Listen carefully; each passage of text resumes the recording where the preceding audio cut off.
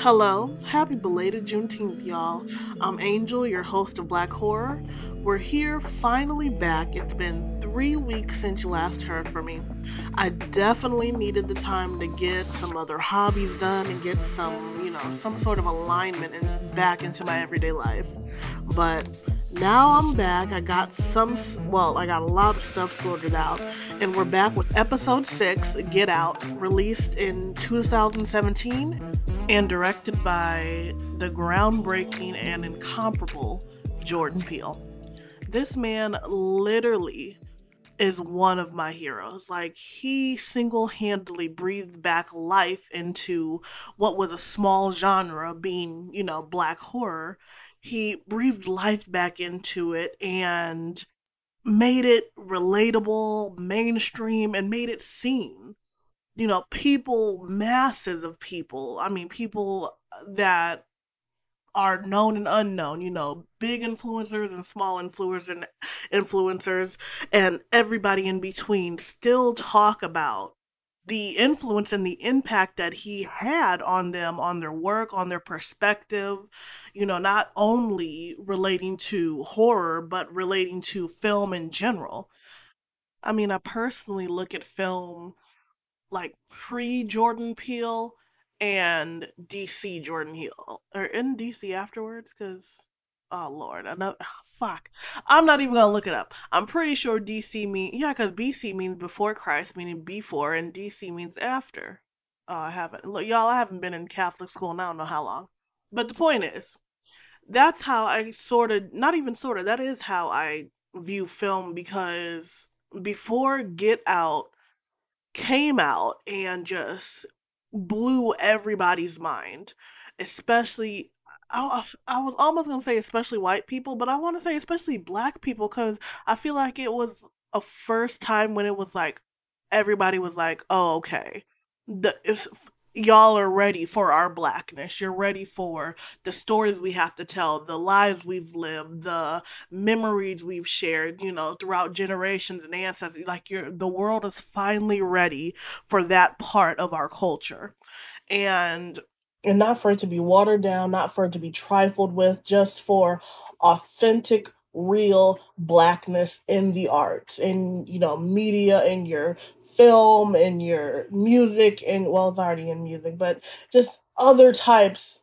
Like I said, there's just such a ripple effect that came from that movie, and I mean, its influence is almost too much to talk about because ever since that movie, to me, like I said, I just see so much more blackness in today's culture, and it's beautiful, and I wish it was something that I would have grown up with. I feel like it's something that I wish how to I it's something that I wish not only me, but for like generations back, I wish they had that chance to know this much blackness, this much beauty in the world, and it's being perceived and it's being accepted. Like it's a beautiful thing to watch, like honestly. But anyways, all right, let's get it started, y'all. Episode 6, Get Out. And wait, before we start, y'all have to go check out the trailer for Nope. Nope. Jordan Peele's new film. No, this is not an ad. I wish it was, because maybe I'd be getting paid from it. But go check out his trailer.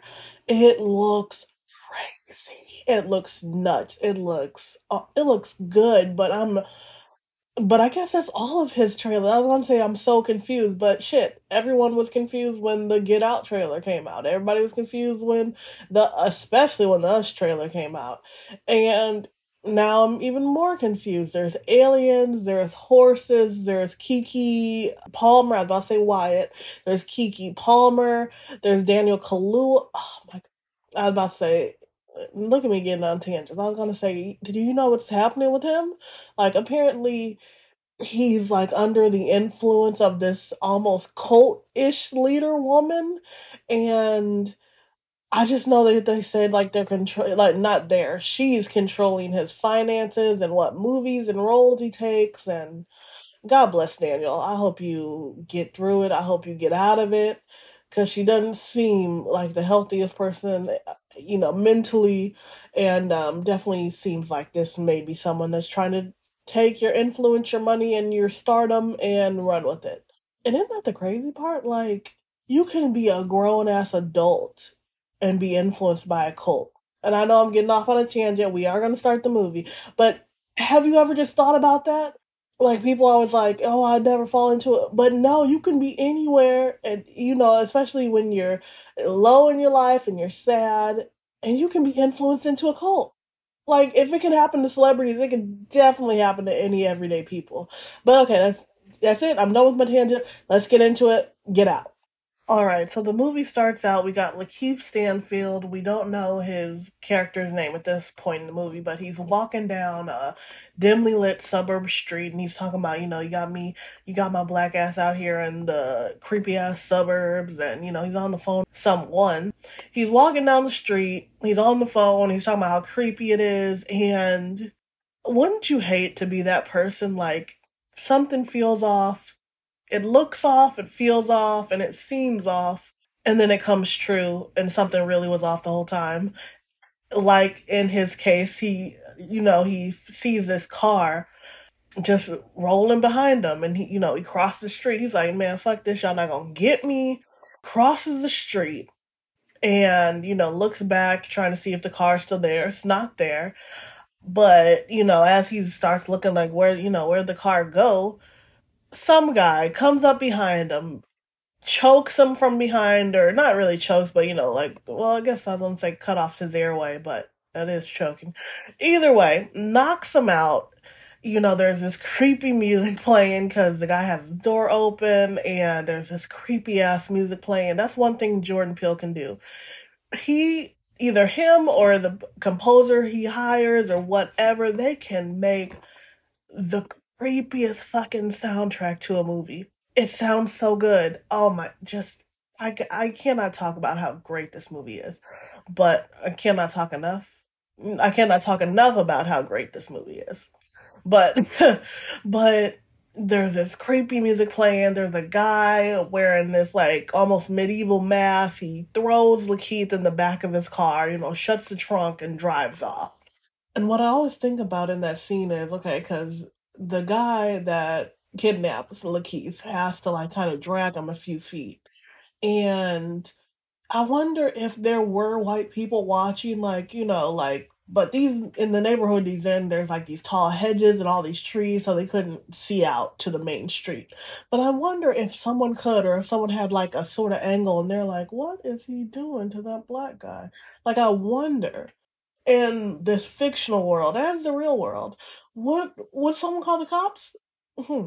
We get to the opening credits, and there's a slow and very intense African music playing, and it's just, it has the effect. It definitely, like I'm telling you, like whoever was his composer or the music department in general, they really knew the theme that they were going for, because just every song is so perfectly placed. It's, you hear some music in some movies and it's like, this is good or it's okay, but this might have sounded better. Or or specifically, there's those movies where the song happens, the scene happens, and it's like nothing in this scene would have sounded better.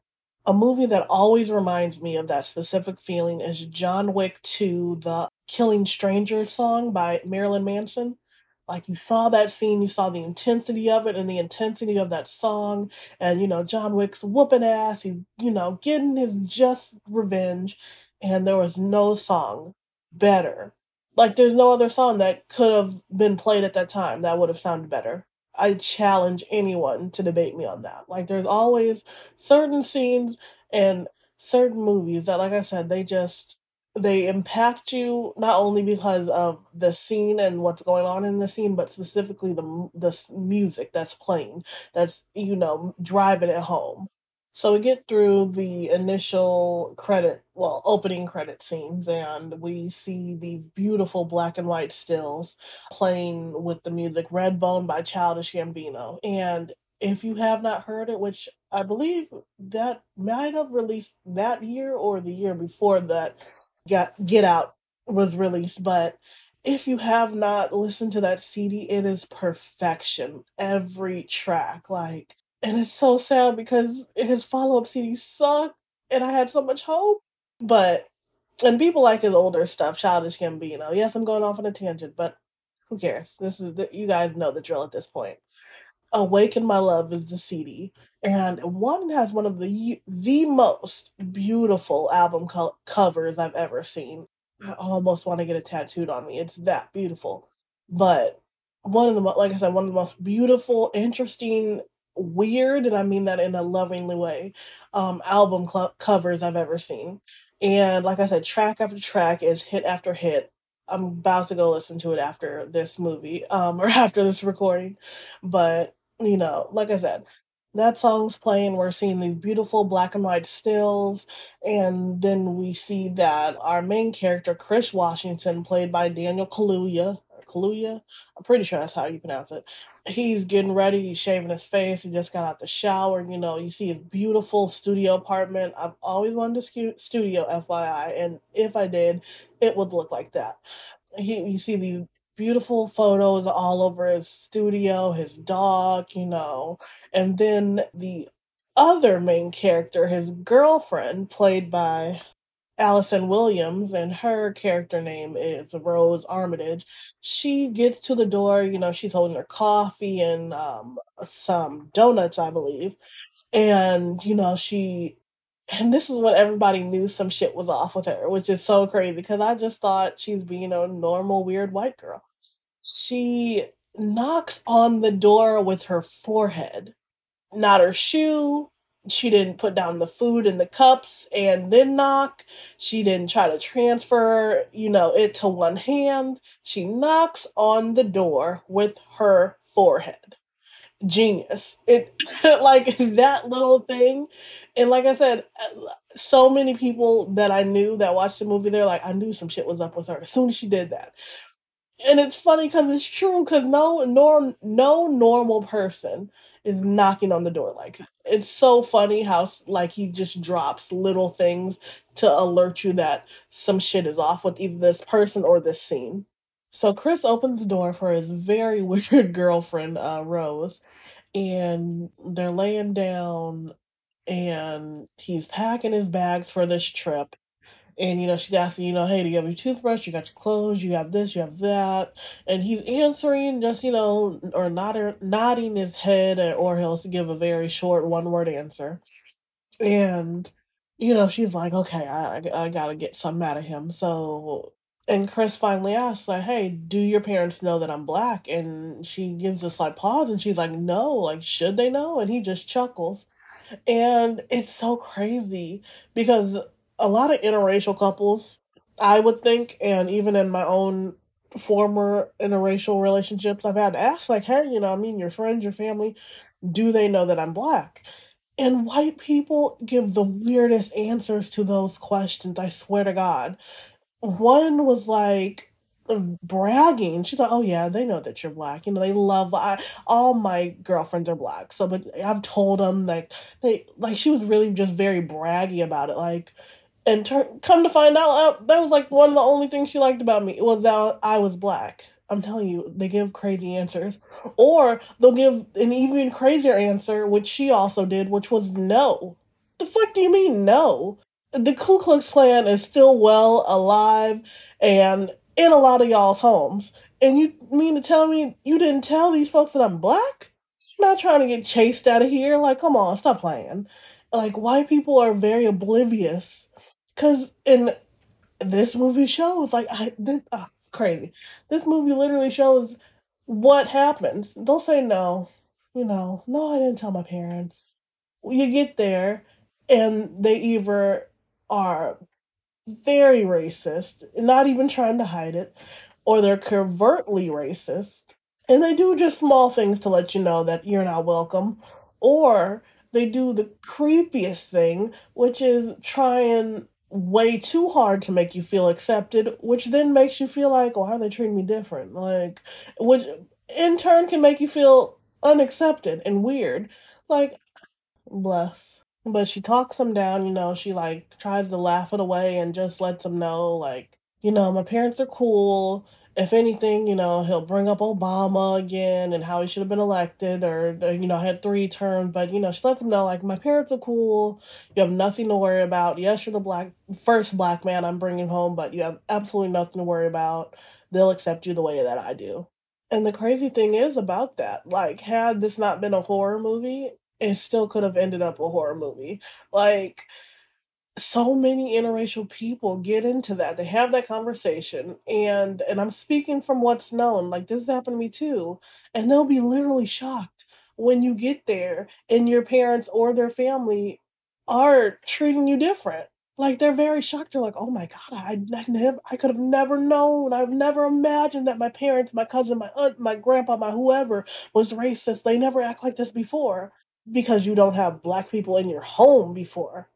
Like, it's just crazy to me. Like, they're so oblivious to the fact. Sometimes. Not all the time, but I'm telling you, this movie, besides the, subsequent trying to take over people's minds and bodies, this has happened.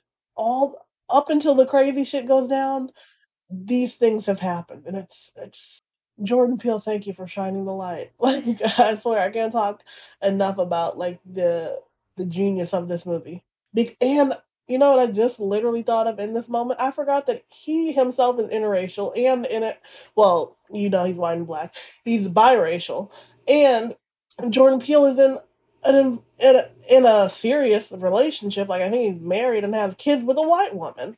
So damn, I'm thinking about, like, as a white woman, his wife, who is a comedian. I've seen her. She used to be on Chelsea Lately a lot, which I did think she was funny. But, as a white woman, as his wife, I wonder if she, like, watched this movie and was like, is this about me?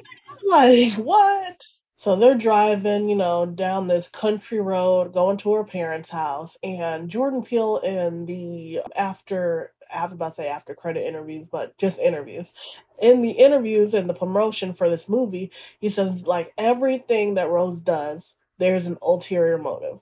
And now that I'm rewatching this, like, they're driving down the road. He, being Chris, is about to smoke. He has a habit, but she's trying to get him out of it. She takes a cigarette, throws it before he even can put his lips or, light it up or anything.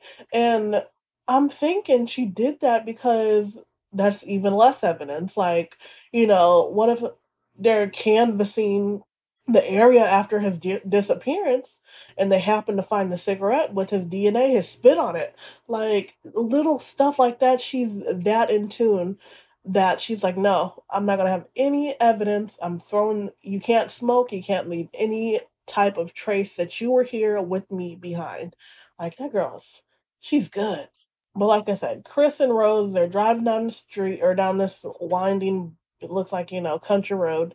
And she's driving, he's in the passenger seat, and he calls his friend Rod up, let him know he's on the road, he's almost there, he's with Rose, blah, blah, blah.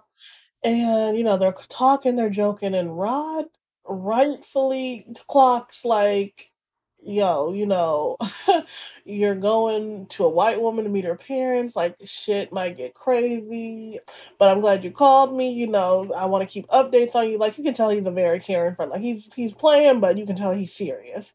And they have this flirtation, Rose and his friend Rod, and it's cute. Well, for the time being, it's cute. But they get off the phone, they're driving, and a deer jumps right out in front of the car. They hit it, they swerve a little bit, and then Chris gets out and checks, and he, sees the deer still groaning in pain, clearly about to die. And, he kind of dissociates for a little bit. Like, you can see he's just distracted and out of it. And when he comes to, it's the cop asking, or he hears the cop actually talking to his girlfriend and, saying, the number you want to dial is animal service. And the cop asks to see Chris's ID. And Chris, being like most black men, just doesn't want to make a scene. He's about to hand it over. And Rose is like, no, why do you need to see it? Like, he wasn't driving. I told you I was driving. Like, why do you need to see it? And rightfully so, she clocks it's a microaggression. He's just trying to exert his power over a black person. He didn't need to see it.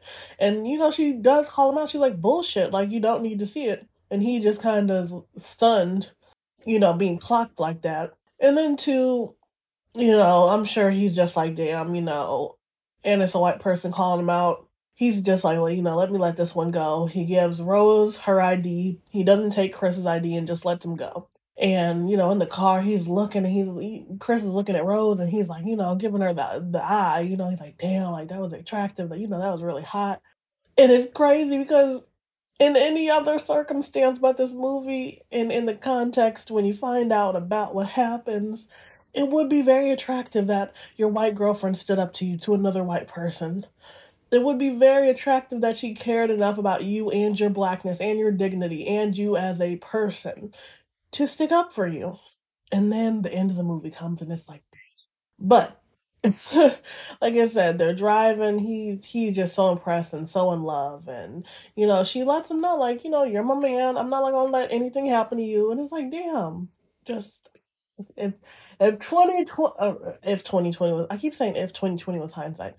2020 is hindsight, and I'm sure in the context of this movie, Chris, when he got out at the end of the movie, was like, damn, it was all a lie. They pull up to the house, and the mom, they knock on the door, and the mom and dad come out, and they're giving Rose a hug, and Rose is introducing them to Chris, and he's introducing himself and everything, and the dad off the bat is already like giving those vibes, like some shit is off here. Because he hugs Chris and he's like, hi, Mr. Armitage, it's good to meet you. He's like, oh, call me Dean, my man. And like I said, Jordan Peele was really great with really acknowledging those microaggressions, because to a white person constantly saying my man and dog this and that and third might seem to a white person that they're trying to be inclusive, not knowing that they're being very disrespectful and off-putting in actuality. So they go into the living room and they let them know. Well, they let the parents know, like, hey, we hit a deer on the way in. And the dad, Dean, is making these jokes like, I say one down, 1,000 or however many to go. And like, I, it's just hearing all of this and then relating it to black people, knowing this is how people really talk, it's kind of trippy. It's very trippy because like I said, when he's saying all this, and in actuality, knowing he's talking about black people, just re say that sentence in your head, and it's just so fucked up. But the dad asks, he's like, how long has this thing been going on? And they let him know it's been like 4 or 5 months. They've been dating, and just to touch on that a little bit, do you remember back in the day when meeting your parents was like a big deal?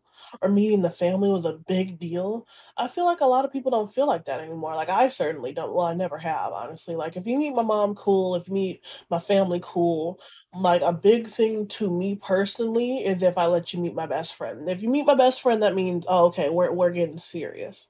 And I think that's a lot of people now. Like, unless you hold your family to that, I'm gonna say to that degree, but like on a pedestal or to that, that much importance in your head, then sure, maybe meeting the family could be a big thing. But I don't know, like, even, and I love my family, like I put, they're very close to me and I'm very close to them. And even still, like I said, if you meet my mom, okay, like I'm not freaking out. I'm not gonna be nervous. Like, even meeting my best friend, I wouldn't be nervous. But yeah, I feel like it definitely doesn't take as long as it did back in the day. They might have waited almost a year until you were damn gets about to get married to meet the parents or meet the family. But now it's like people just meet your parents, your sister, your grandparents, all in one day, all in a couple weeks of dating. Like, it's no big deal anymore. And I like that. It shouldn't I don't think it ever should have been a big deal. Like, these are people you care about. You should want to meet them. And the sooner the better, to see if there's a problem there or not. But anyways, so the dad starts giving Chris a tour of the house and, just going over some little history and some, family history really, and some, little facts about him. He says he likes to travel and then he likes to experience other people's culture. He lets him know that his dad competed but lost to Jesse Owen in the German Olympics. And he's going around the house, and he finally gets to the kitchen, and he's telling them how his mother loved that kitchen and they keep a piece of her in the kitchen. And then the camera pans and you see Georgina, who is their housemaid, their cook, the one that takes care of the inside of the house. And she's just standing there kind of giving this faint smile to Chris, and he's just like, so you got a black housekeeper, a black groundskeeper, huh? Like, this is looking very much shady. But, the dad shows them the lawn, and, he mentioned, well, not the lawn, they have like a huge backyard, a field basically. And the dad mentions, that the nearest house is across the lake. They have total privacy. And off that sentence alone, it's a fuck no for Angel. I don't, and my friend was like this. Like, she wanted to live out in the middle of the desert, not the desert, the middle of the forest. She wanted, her closest neighbors to be miles away from her. How can you live like that? People are crazy. And if you have seen any horror movie at all, you know that you need people around you to at least have a witness, have a decoy, have something. But as soon as he heard that, I'd be like, you know what? My job just called me. I got a photo shoot coming. I gotta, I'm sorry, I gotta leave soon. Fuck no. So yeah, you want me to be alone with five, and unbeknownst to me, two of y'all are of the five are white? It's a no. It's just all of it's a no.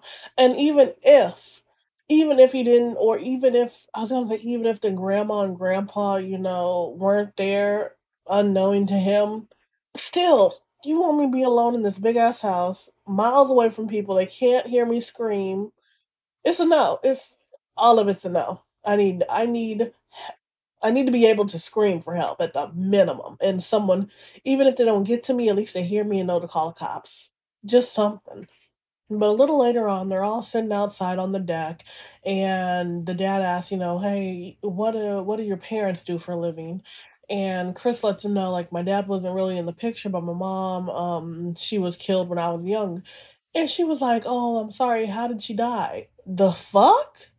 You don't even know me. And you definitely don't know me well enough to be asking that. Like, I find that question in general very disrespectful if you don't know somebody. Like, how do you know I want to drudge up this memory? Like, and then two, like, it's just so disrespectful. And not only do white people do that, but people in general do that a lot. I see they're just so comfortable asking, "Hey, how did that person that you love and were extremely close with and cared for by you, and you cared for by them, and how did they die? How did their life end? Like, do you not hear how fucked up that sounds?"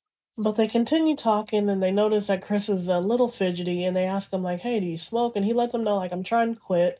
And the dad just comes out and he's like, hey, do you want my wife to put you under hypnosis and basically trick your brain into never wanting to smoke again?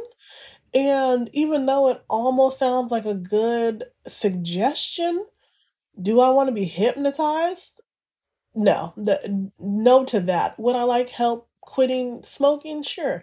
But do you want your wife, who I don't know, have only known for maybe a few hours, and essentially don't know, if she's good, if she's bad, what type of person she is, what type of mom she is, what type of psychiatrist she claims to be, and you want her playing in my brain? Nah. And the funny thing is, like, in the context of this movie, like, they were trying to go the passive route about getting him hypnotized, so that was their initial segue in. Like, they were hoping he would say, oh yeah, certainly, I'll do anything to stop quitting. Like, no one in their right mind would just want a random stranger to hypnotize them. So Chris turns down the offer to be hypnotized. But the dad was like, hey, smoker or not, we're glad that you're here for our shindig, and lets them know that they're having this party, this get together of family and friends that they have every year on the same day, that his father started a tradition, way back when he was a kid. And Rose is like, oh, I completely forgot that was this week. I forgot all about it. And the mom, and he should have been paying more attention, because the mom is like, we have this every day, same year for, generations now. And right there, especially because she claims to be so close with her parents, wouldn't like she would be getting the side eye from me because I'm like, y'all are close and you've lived at home, all of your childhood life. It's not like you were in a split house or anything. So you would have attended these parties, and even if you've been out of the house for a little bit, years, a decade, maybe even, because of college and just growing up, wouldn't you have gotten an invite every year to this thing because you are still close with the family, but yet you don't remember anything about a shindig? Like he should have definitely been, listening when that conversation. Like he was still probably thrown by the hypnosis question, but I would have been looking at her like two and two ain't adding up to four. So Georgina's, pouring the drinks, and she also dissociates for a little bit, and she kind of snaps too when the drink that she was pouring for Chris starts overflowing, and the mom lets her know like, "Hey, why don't you go lay down? We'll take it from here. We're just outside talking. You're okay. Go lay down." And she accepts. She's like, "Yeah, I think I might go lay down," and to realize that the real person was inside of Georgina, like mentally fighting for control again. That's so weird and scary and fucked up. But the brother comes right after Georgina goes to lay down. The brother, he comes around the back. He's like, "Y'all don't answer the door anymore." He introduces himself to everyone except the boyfriend, which I am just now catching. He says hi to the parents. He says hi to Rosie, gives her a hug, and doesn't say like, "Oh, hey, this must be your boyfriend. Hi, Chris." Like he doesn't say anything to Chris. But later that night, they're at dinner. They're talking. They're laughing. And the brother, Lord, my words today, the brother of Rose, named Jeremy, he is telling all these embarrassing yet semi charming stories about his sister as she was a kid. That she had a weird toenail collection and that she accidentally bit off someone's tongue. I'd have been looking at her a little sideways. Or no, sorry, not tongue. The nose. She bit off the nose, which is even weirder. But yeah. And, as this is happening, Chris isn't paying attention to the parents, but they're like giving each other these weird glances, like he's just so unaware. Like, and that's how you know that they've been doing this con for that long because they make him feel at home, even though they're being weird and very uncomfortable. They're still making him feel a level of ease that it makes him put down his guard, or at least put down his guard enough for them to do what they need or want with him. But, he's telling these stories, and the dad tries to ask Chris the question, like, "Hey, what sport do you play?" And the brother immediately cuts him off, and he's like, "Hey, have you ever, tried MMA?" And the dad and the sister, or sorry, the dad and Rose are like, "Hey, he's our guest. Let's let him speak. You've had the floor for most of the night." And you can tell that Jacob, or no, sorry, John Jacob, Jeremy, the brother he's drunk, high, maybe both. And he's like, "This is my sister. You're in our home and I can't ask the guy questions." And just being very off putting and almost hostile or aggressive. And Chris is, just trying to ease the tension. He's like, do you mean wrestling? And he lets him know, like, no, I've never tried wrestling. And the brother, again, another tip off that this shit is weird. He's like, with your frame and genetic makeup, you could be a beast, this and that third. And all he had to say was, you look like you'd have been really good at wrestling. You're a big, stocky guy. You look strong. You look like you could have been good at that sport. He's like, your genetic makeup, like, and rightfully so. Chris is just giving him the side eye, like, okay, like, this is very off. But the mom breaks it up, he starts getting a little rough, and she breaks it up, and the brother lets her know, like, I wasn't gonna hurt him. And it's, again, another side eye moment, because they're like, "Nigga, you're supposed to be the drunk one." But, of course, again, in the context of the ending and the big twist, that you understand what he meant by that. But they get up to the room. Rose and Chris get up to the room, and she's going over all the shenanigans. Like, I can't believe my dad is talking like this. I can't believe my mom was so rude to Georgina, earlier at the table. And I can't believe my brother is about to put you in a headlock. And she's just so, or acting so, like, blown by the fact that there it was no difference between how the cop was treating Chris versus how they're essentially treating Chris, and he lets her know, like, I saw this, coming. I didn't want to come here unless they knew I was black, and I saw that this might have been an issue, and I hate to say I told you so, but I did tell you so. And Rose just says, I hate that I was wrong about this. I thought I knew them, and, I'm sorry for bringing you into this. But another thing that Chris should have side-eye her about, because if you especially now know that your family is essentially racist and they're making me uncomfortable, they're being rude, they're being inappropriate at the base level of it, why wasn't she the first one to say, "Hey, let's get out of here, like, right now? It's already off to a weird start. Fuck this party.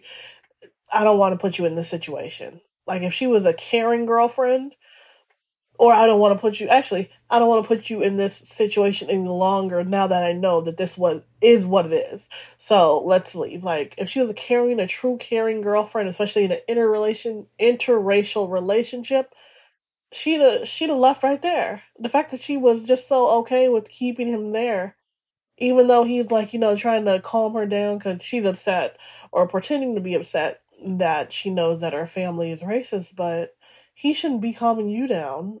You should be calming him down, and then you should have left. I'm telling, there were so many signs, and I hate that he didn't see them. But later that night, they're laying down, and Chris is just thinking about the deer that they hit, and, having a little bit of PTSD because, he's thinking about the hit and run from his mom. And he just gets up, he decides to, get some fresh air. While he's out there, he gets, like, the first real instance of, like, creepy shit going on. The grandpa starts running at him and just barely dodges him, out of nowhere. And then he sees that the housekeeper is I said the grandpa, but the grandpa is the housekeeper. I mean, the groundskeeper. So the groundskeeper runs at him and dodges him out of nowhere, and then he sees the housekeeper, Georgina, just staring in her reflection that happens to be in a window and not a mirror. And, he sneaks back in the house, and the mom is waiting in her little study, and she's like, "Do you know how, dangerous smoking is? You're around my child, secondhand degree smoke."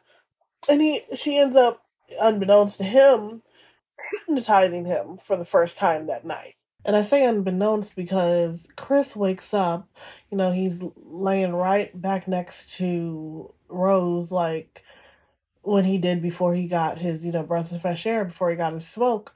And he just doesn't remember if it really happened or if it was all a dream. But we, as the audience, know that it was real. So he wakes up the next morning and he goes out into the wilderness, or a little bit off the property, um, or still on the property, but off the main property into the forest. And he's getting some pictures, and, he's gets done, he's making his way back to the house, and he looks up and he sees Georgina, the housekeeper, in the window. And, she's just acting very strange. She's in the mirror, and you can tell she's, like, almost taking off her wig, and, just, like, just acting very odd. And she catches him, so, he has to play it off, and then he sees the groundskeeper. He's chopping some wood, most likely for a fire, and, he's trying to talk to him, and, get a little vibe of him and what he thinks about the people, the family, the area in general, or his area that he works for.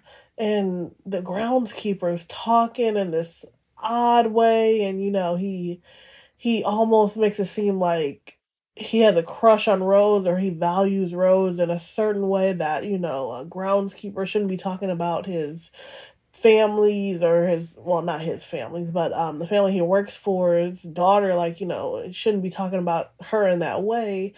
And Chris meets up with Rose and lets her know, like, hey, your groundskeeper is acting a little bit funny about you. He also lets her know that he may have gotten hypnotized, and she apologizes about it, but she kind of just like, oh my god, I can't believe that happened. I'm so sorry. Like, and that's it. Like, you you should be storming downstairs and be like, I know you didn't just hypnotize my boyfriend after I just told you leave his brain alone. Like, she just kind of lets it roll off her shoulder. Like, oh, that sucks that happened, but hey, at least you're not smoking anymore. Like, she doesn't take it very serious.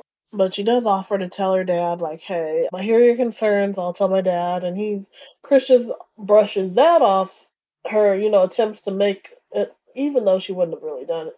But her attempts at a solution, and he's like, just let it go. It's whatever. It happened. We'll leave it at that, basically. And this whole time, well, yeah, this whole time I was rewatching the movie, I was thinking about how in that instance, or every time, she is offering to, solve it some way that might entail having to tell other people, or, let them know, he automatically shuts her down. And that's really how it is.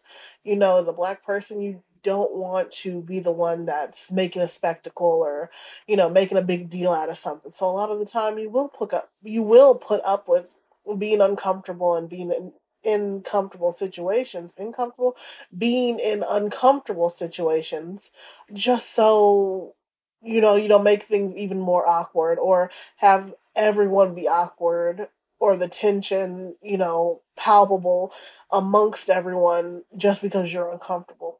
And I see that in black people, women, and especially black women. And it's just, you have to be, and I had to learn this myself.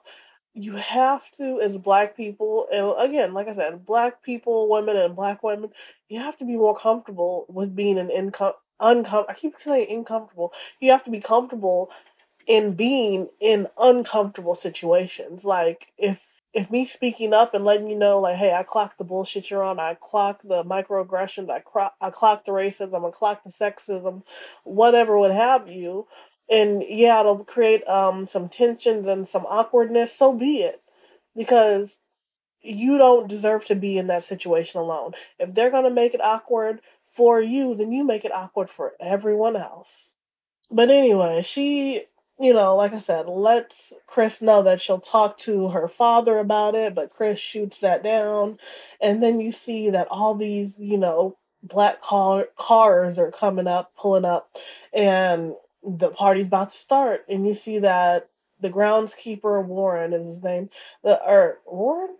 No, I'm pretty sure Warren.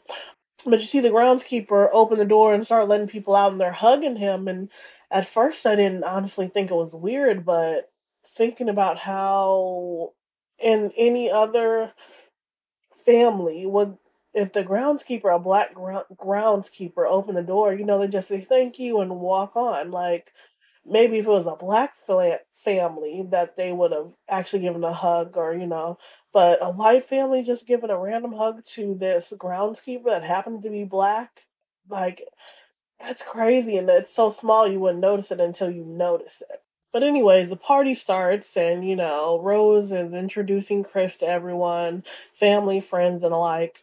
And it's just a microaggression after microaggression after racism after blatant racism after bullshit.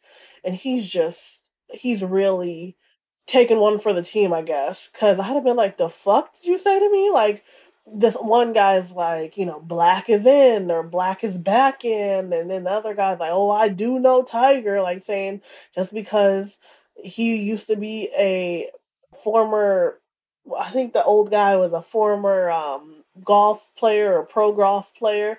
Like, okay, what do I give a shit that you knew or know Tiger for? That would, I don't know his ass. And, just, and then everybody's watching him as he's playing sports.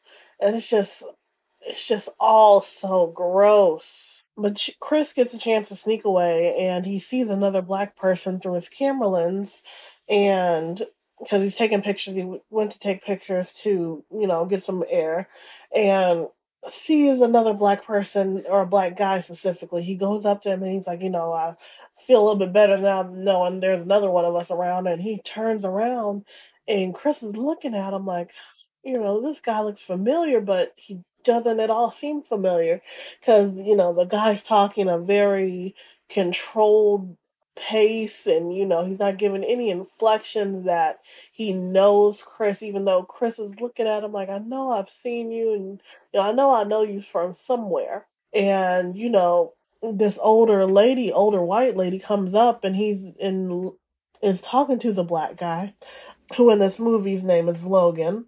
She's like, Logan, honey, so and so wants to meet you. And, is trying to take him away. And Chris, the whole time, is just looking like, God, I know this face, but I can't place this face. And the guy, Logan, or who we know as Logan, Lakeith Stanfield, is just, you can tell something is very off in the way he's acting. One, why is he here with this older white woman? Why he told her that he said he felt comfortable, seeing another black person. No black person would say that. Like, oh yeah, my girl over here just said she is so glad that I'm here because she couldn't stand being with all you white folks. Like, no, like, we know that that's between us and not to be known by the white people. So he definitely should have side-eyed him and be like, who the fuck is it? Like, that's a black rule. A black rule. What happens between us black folks do not need to be known by the rest of y'all. And the fact that he said it out loud, Chris should have been wary that whole interaction. But, he leaves off the Logan and his mistress, or, I'm guessing his girlfriend, but Chris is probably thinking his mistress or something.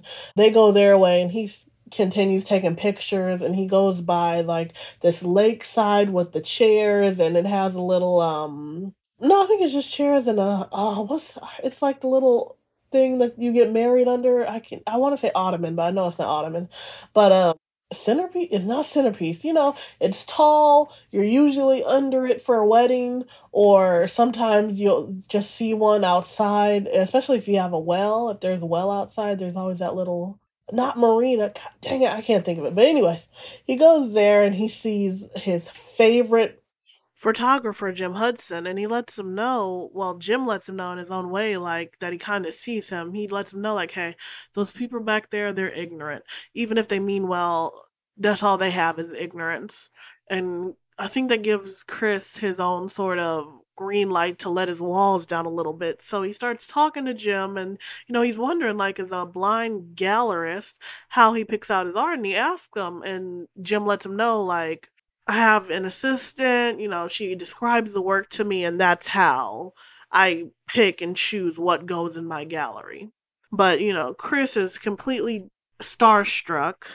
After Chris is done talking to Jim, he goes upstairs trying to check his phone, and he sees that his phone is completely dead now. Earlier, he plugged it up after, he came back from his smoke break the last night, and he saw that it was a little less than half, so he plugged it up. And then he finds, now that it's unplugged again, and it's dead. And that itself is too coincidental. Why? Because in my mind, I'd be like, why is someone so hell bent on me not having my own communication? And then also, this is why you always have the portable charger, so you don't have to leave your phone in a room where someone can possibly unplug it, start playing a game to run down the battery, anything. Like, you can have it portably charged in your pocket. So when Chris notices it's dead and Rose catches up with him, he lets her know that he thinks that the housekeeper Georgina is unplugging his phone because he might not, or she might not, like the fact that a black man is with a white person. Not specifically him with her, but in general, he thinks that she may be someone that's against interracial relationships. And, Chris is telling Rose this, and Rose is just like, oh, you think you're just so sexy? Everybody wants to have you for themselves. And it's like, you're not getting that. Like, some people don't want to see us together. And even though she may like you as your house or as your housekeeper. She may like you and have nothing against you, and she may like me and not have anything against me. She may have something against the fact that we're together. And again, like she's just like, laughing about it, like, no, this is a real thing. Like some people don't like it. And she's just blowing it off. So Chris finally gets his phone a little bit charged and calls Rod to let him know what's going on. And Rod clocks it from the beginning. He's like, you are not scared that someone literally hypnotized you against your consent, for one. And then two, you're not scared that you're in this house with literally all these other white people, and they're making you a spectacle. Like, and he can somehow out of his ass pulled out the fact that white people be making people into sex slaves, which is basically the gist of what's happening. Like, Rod clocked it from the jump. Everybody needs a friend like Rod that's gonna tell them, hey, your white girlfriend's a little bit crazy and her family's crazy, and I'm worried that you may not come back. Like, he clocks everything out the gate. So Rod and Chris get off the phone, and as soon as Chris turns around, he sees Georgina, the housekeeper. And Georgina's just making up some fake ass excuse that, she cleaned off the dresser, his phone came unplugged, that's why it, died or subsequently died. And, she's sorry, she didn't mean to mess his stuff up. And he's, just trying to end the awkward conversation. He's like, yeah, sure, whatever, no worries. And then, he lets it out like, hey, sometimes I feel a little uncomfortable when there's not enough not enough black people and too many white people. And Georgina just stops, and she's, it looks like she lunges a little bit, like she wants to tell something but she can't get it out. And that one teardrop just comes down, and all of a sudden Georgina just says, no, no, no, no, no, no, no, no, no. And he's rightfully so looking like, what the fuck is wrong with this lady? And Georgina just, again, with that one tear rolling down, is just like, that's not my experience. Armitages are nice. And she just lets it go. And, the whole time he's just looking like, this lady is crazy.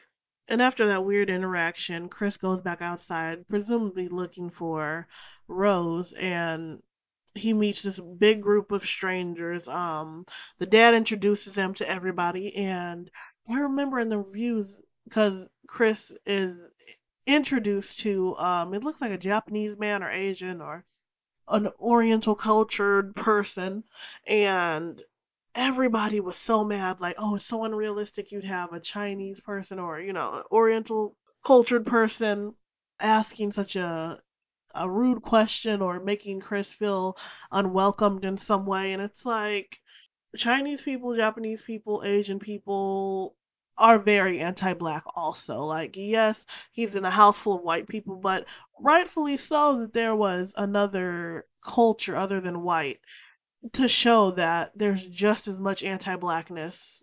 And, like I said, Asian cultures and Chinese cultures just as well as Caucasian cultures. Like, there's anti-blackness in almost every culture, including black.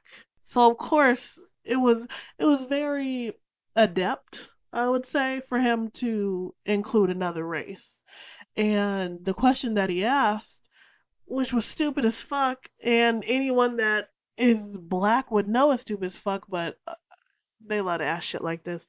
He asked, do you think that the African American in modern day is more or less advantaged? And it's just like, you as a Chinese person should know about disadvantages.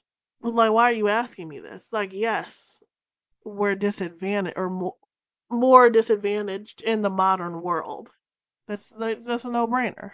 But anyways, Chris is trying to get out of that dumbass question. He sees Lakeith's character, Logan, walk by, and he's like, hey man, they're asking me about the African American experience. What do you think? And Lakeith, well, Logan is just like, the African American experience for me has been good, but of course he's saying that because he's a rich white man in the body of a black man.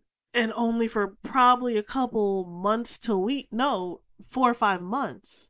So, and you're also surrounded by white people that know you're basically white. So, of course, you think the African American experience is good. Like, you have nothing else to compare it to. But upon hearing that answer, Chris rolls his eyes like, I can't believe this nigga just said that. But, he takes a picture, probably just like wanting to, one, have evidence because he knows that he knows this person. And later on, he does send the picture to Rod. But also, I'm sure he wanted to take a picture for his own self, like being that is his artistry, his photography. But, and what would he name that? Like, oh god, that'd have been a good photo. Just seeing this one black person with all these white people that thinks he's white because he actually is white. But as he's taking the picture, his flash setting goes off, and you see like this light in his eyes starts to like it very pronounced at first and then starts to dwindle. And all of a sudden, Logan attacks Chris and he's like, Get out, man, you gotta get out of here. And, they take him away, they haul him away. Rose, the mom, Kitty is her name, or no, sorry, Missy Armitage, and then Dean, the dad, and they haul him away. And then later, they're explaining to Chris he had a seizure, which triggers anxiety and aggression. And then, you see Logan come back out and he's back to his old, very, like I said, very paced way of talking. Like, I'm so sorry, Chris. You know, and Chris immediately knows something is up. He's like, I've seen people that have seizures, but this is not it.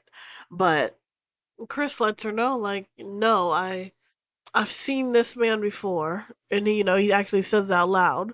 And she's like, "Oh, you met Logan before?" And he's like, "No, I knew the guy that came at me, that had tried to attack me. I don't know Logan, but I know the guy that came at me."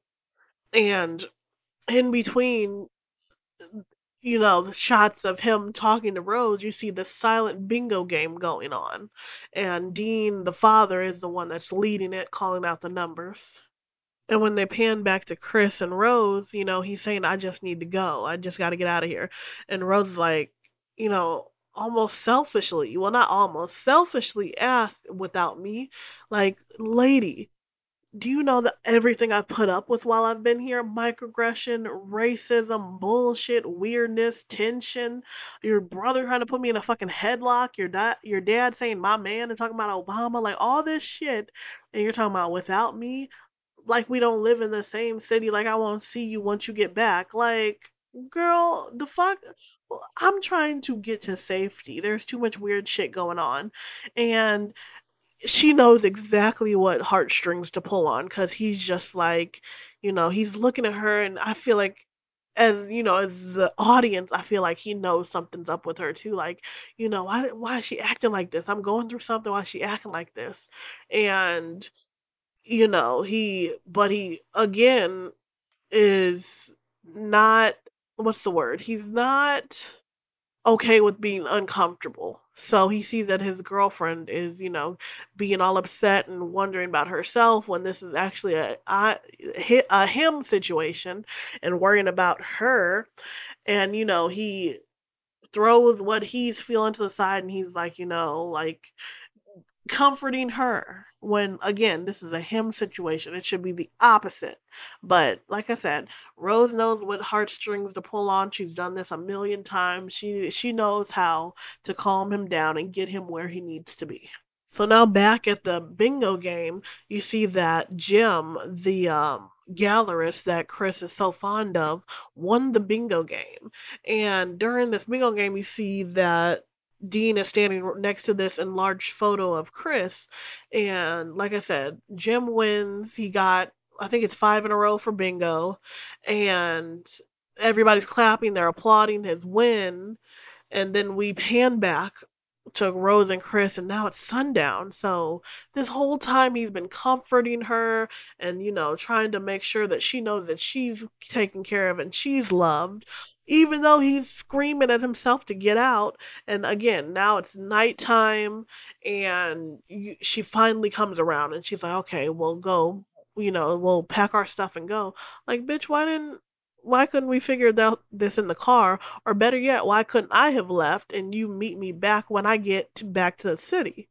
But anyways, Chris finally opens up to Rose about how he feels about his his mother's death and, how he still blames himself for her eventual passing. He also says, I love you to Rose for the first time. I'm guessing in the relationship, but at least in this movie. And after they get back, Chris and Rose get back to the house. They're in the room. Rose is packing. He sends that video that he took of Logan. He sends it to Rod, and Rod calls him. He's like, "Yo, we know this guy. This is a friend of a friend, basically, or a family friend of a friend of a friend, and we know him. And that his name is not Logan. His name is Andre Hayworth." And Chris is immediately like, "Oh my God, you're totally right. I remember." And he lets him know, like, he was acting completely different. Like, not only is he dressed completely different, he's with a white woman like twice his age. And Rod immediately is like, "Yo, sex slave, like, I told you about this." And as soon as he says that, the call drops. Most likely one of the Armitages has, a cell blocker and turns it on. So, Rod's just assuming it's his battery from earlier. So after the call drops, Rose is, like, "Hey, are you done packing?" Just checking on him. And Chris lets her know, "Hey, we got to get out of here now." So Rose goes downstairs saying she has to get her bag, but most likely warning her parents and brother, like, "Hey, he's trying to leave." So they pan back up to Chris. He's throwing stuff in the bag now. Like, at first, he was just kind of leisurely packing and, whatever. Now he's throwing shit in his bag. He's trying to get out, but he notices one of, like, this itty bitty door, probably like waist high, is open in Rose's, family bedroom. And it wasn't open before. So he goes in there and he sees all these pictures of the people that he's met. He sees a picture of the groundskeeper with Rose. He sees a picture of the housekeeper with Rose. He sees a picture of all these other previous boyfriends, a lot of them black. Not a lot of them, all of them black. Even though she said at the beginning of the movie, he's the first black person she's ever dated. So, in my mind, if I see this, and I remember what she told me when they're running down the stairs to leave, I would have left her ass too. Like, at that point, I'm running. I'm about to run out the window, run out the window. I'm about to run and jump out the window. I'm about to bust down this door. I'm about to do something because at this point, I can no longer trust your ass. And I'm sure in his mind, he was like, once we get to the car, I'll ask her, like, "Hey, why do you have these photos of these people?" But no, fuck that. Don't ever trust the white person in a movie. They will get you killed or kill you almost every single time. So, anyways, he finds these pictures, and as soon as he's like, coming to, he's like, I'm sure he's looking at him, he's freaking out in his mind, but he's like, "Fuck this, I gotta go. I can ask her about this later." So he closes the door, takes the pictures, closes the door, and as soon as he closes the door, he sees that Rose is right there, been staring at them the entire time, but also did not say anything. So he's like, "Okay, let's go put this in the car. Do you have the keys?" And she's like, "They're in the bag. It's just a matter of finding them." Now, any black person should know, but especially if he was a woman, like, because I feel like black women with purses say this all the time or do this all the time. He should know. You get the keys ready before you make it to the car, because in the off chance you're being chased, you do not have time to be looking through, rummaging through your bag, your pockets, your backpack, none of that shit. You have the key ready and already on the unlock button before you reach the car. He should have had the keys in hand before he even went downstairs.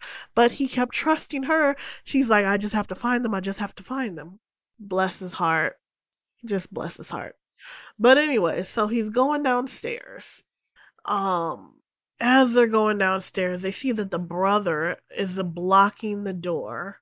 The mom steps out of the office and almost, because there's a back door in the kitchen, but her study is on the way to the kitchen. So she doesn't necessarily block it, but she kind of like steps out and is like, very intimidating. And things are just getting weird. He keeps telling them, we're going to leave. And they just keep pressing him. Why do you want to leave? You're not comfortable? Have we done something? Like, if someone says they want to leave, let them leave. So the brother starts walking up on him. Rose still saying that she's just trying to find the keys. The dad comes, what looks like from possibly the kitchen, into the other side of Chris. So now he is blocked. There's no way for him to escape. And they still don't have the keys. And he's still just very calm. Or no, not calm. He's trying to maintain his calmness. And it's just like, no, you should be whooping ass. Like I said, if it was me, I'm about to headbutt the fucking brother. I'm about to throw, I don't know, anything, maybe my bag at the dad. Unfortunately, the mom has a tea that like she rings, or not rings, she runs her spoon around teacup and makes a sound that hypnotizes him. So unfortunately, she still has that. But I mean, God, like, do something. Like, I understand that, yes, that's her family, but fuck her family. At this point, you're freaked out and they're not letting you leave. It's all suspicious. So the dad gives this like eerie speech about morality and how fire is a reflection of basically mankind, this, that, and the third. And now he's getting very scared. You see the trembling in his eyes and in his voice, and he's not only getting scared, but he's getting fed the fuck up. He starts yelling. He's like, Rose, give me the keys right now. And so the brother, like, and I think it's what's it called, a lacrosse stick, like almost hits him, and Chris blocks it, and he's like, what the fuck? And the iconic, traumatizing, fear-inducing scene of Rose finally finding the keys, which she knew were in there and probably had in her hand the whole time, and her face completely changing from fear to, I've had these keys. I know what's going on. I'm in on the plan. Sorry about it. It's just so, oh my God. When I say, especially seeing it in theaters when it came out for the first time, it's like, not only does your like gut just drop, your heart breaks, because she was the one person in the movie you thought he could trust. And turns out all he could trust was himself and Rod. But like I said, she finds the keys, tells him that, well, not tells him, but basically shows him that he's here alone. She was never on his side. And the wife puts him under hypnosis again, puts him in a trance, and he's back into the sunken place. Basically, a body void of a mind. So now that Chris is in the sunken place, he can see, he can hear, but he just can't react. And he sees and hears the father and the brother, clearly taking him somewhere. He doesn't know where. And he sees that Rose bends over his body and, into his face, and she says, like, you were one of my favorites.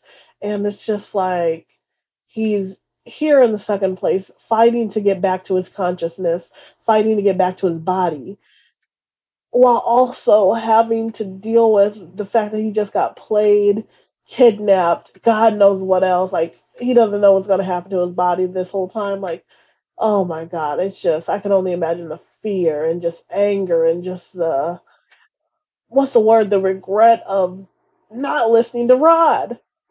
But speaking of Rod, he's very worried about Chris. He had the call that dropped earlier. Chris didn't give him a call back, and now that he's trying to call Chris, he's not answering.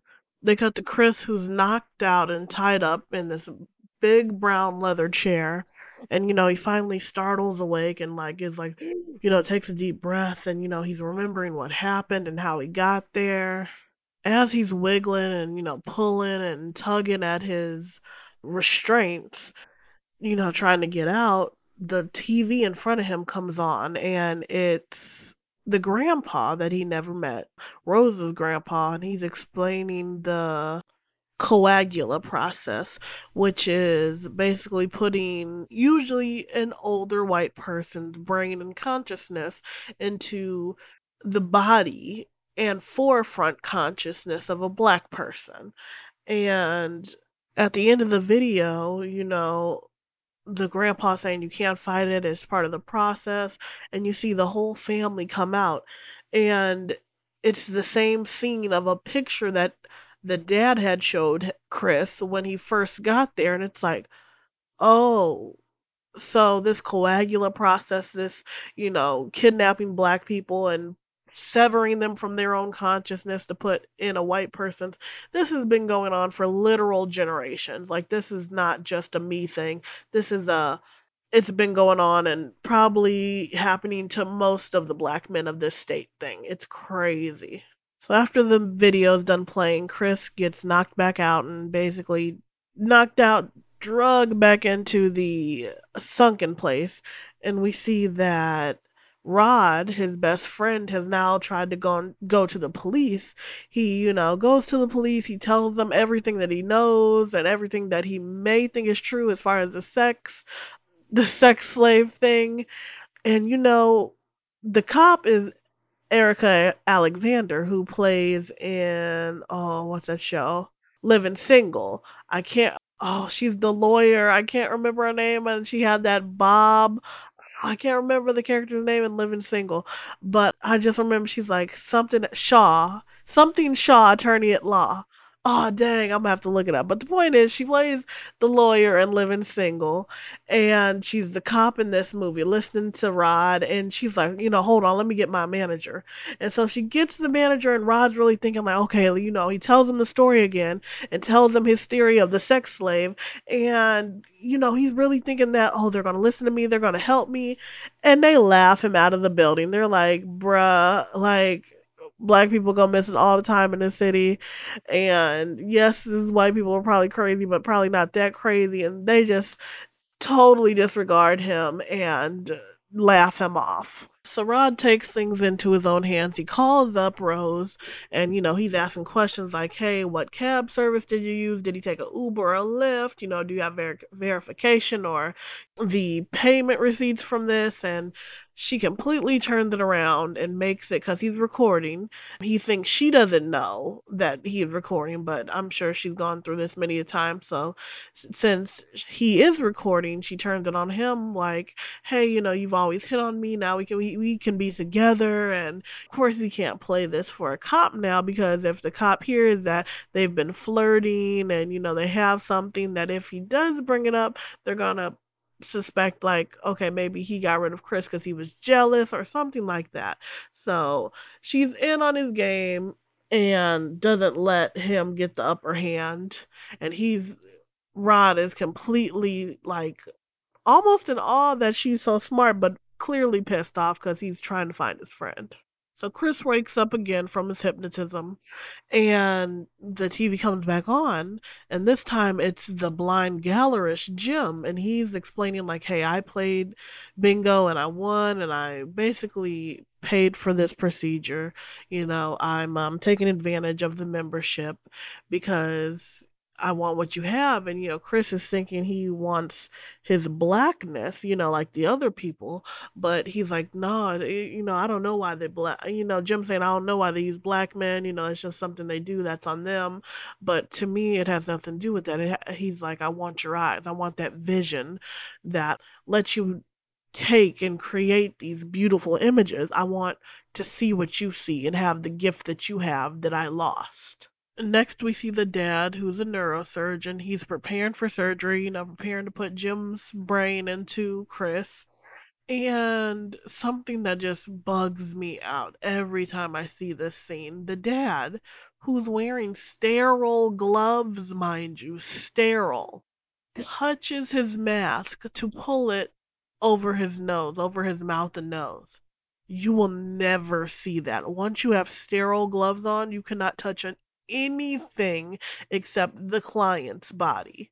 So the fact that he's just put all of his germy mustache all over his gloves.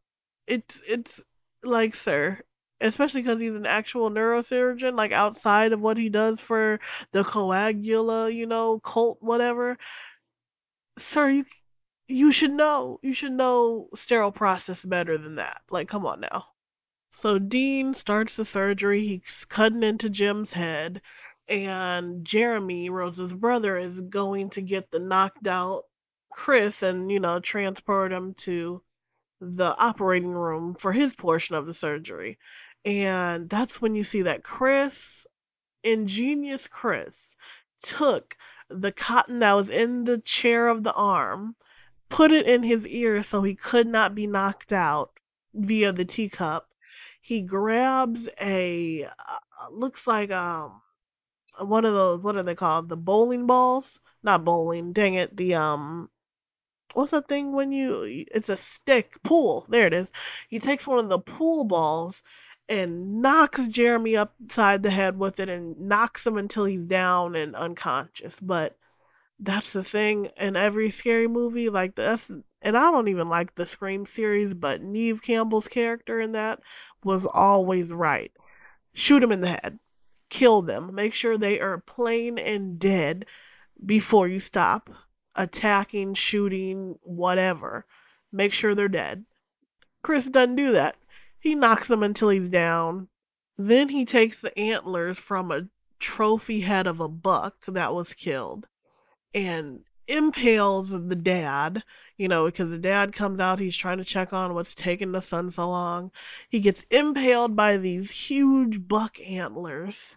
Chris goes upstairs into the kitchen. He sees Georgina, who he still doesn't know that is the grandma in the consciousness of the black woman, Georgina.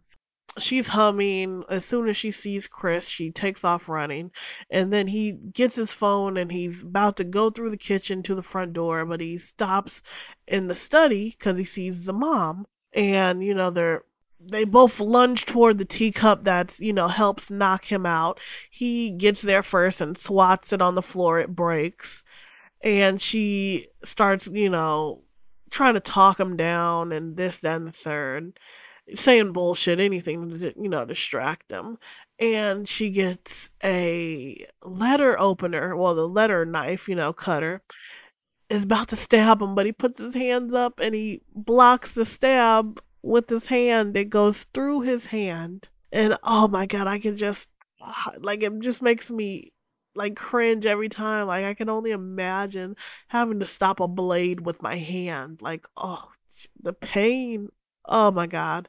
But it's in his hand. He turns it around, stabs the mom in the eye with the blade that's going through his hand. Like, Chris is a complete badass. Chris finally reaches the front door, and as he opens it to walk out, here comes the brother again. Just blood all down the side of the back of his, like, right side of the head.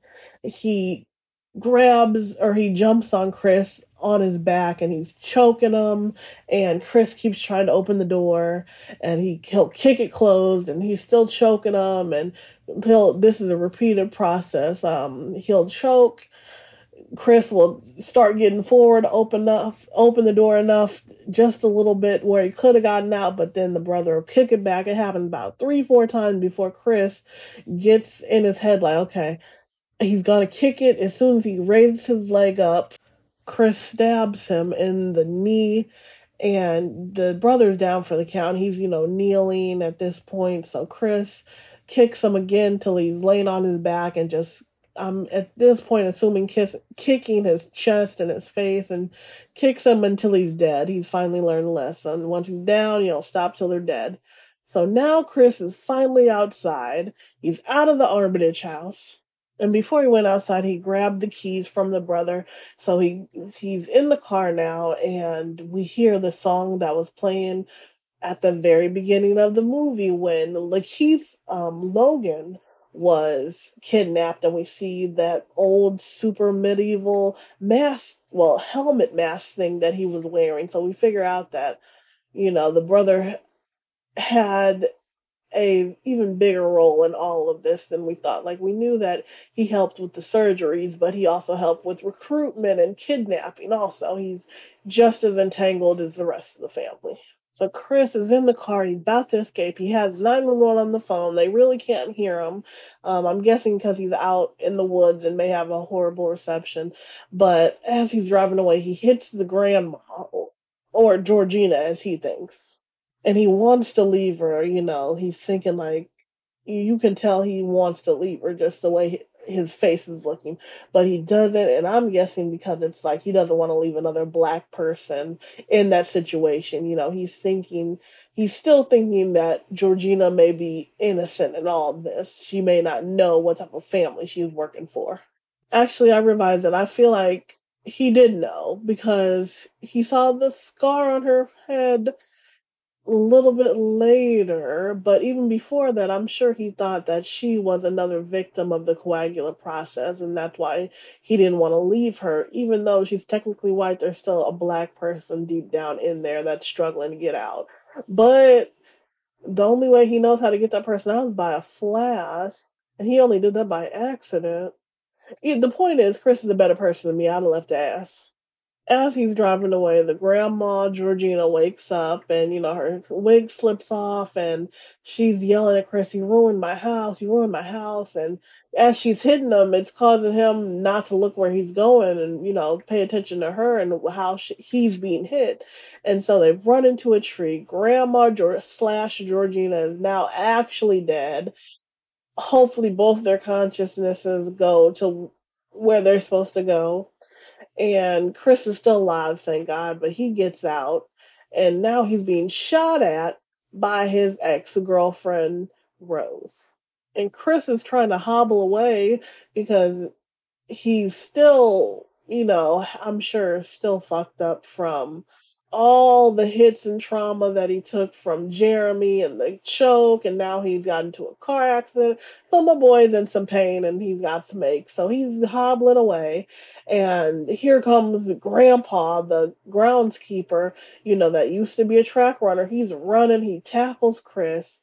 Chris luckily gets a hold of his phone, flashes the grandpa, and so now we know, and stops choking Chris. So now we know that the groundskeeper's original consciousness, that was the guy that also dated Rose, is back in control.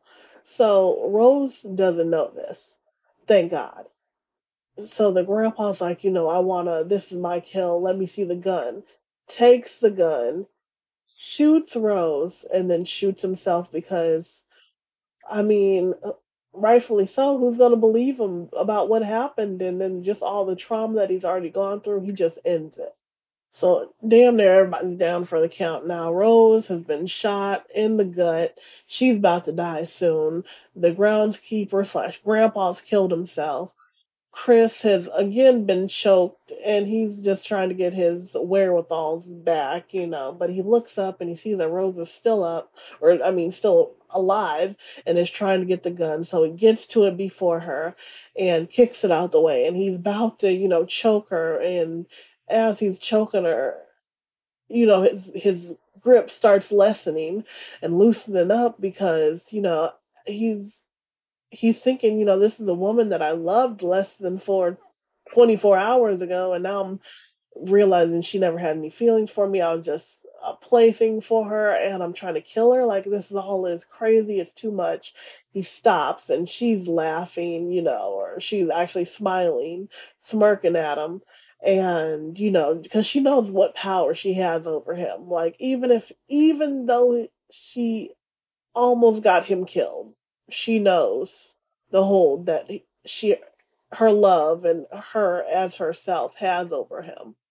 So as he's loosening his grip and just about to leave her for dead, sirens come up, and oh my god! Again, when as an audience member seeing this in the theater, we were like, "Not the collar!" Everybody was like, "Oh my god!" Like, no, because we know what it looks like having this black man bloody, even though he's bloody and beaten up. He's putting his hands in the air, but he's over this dying white woman. We all know the optics. We know what most people would assume.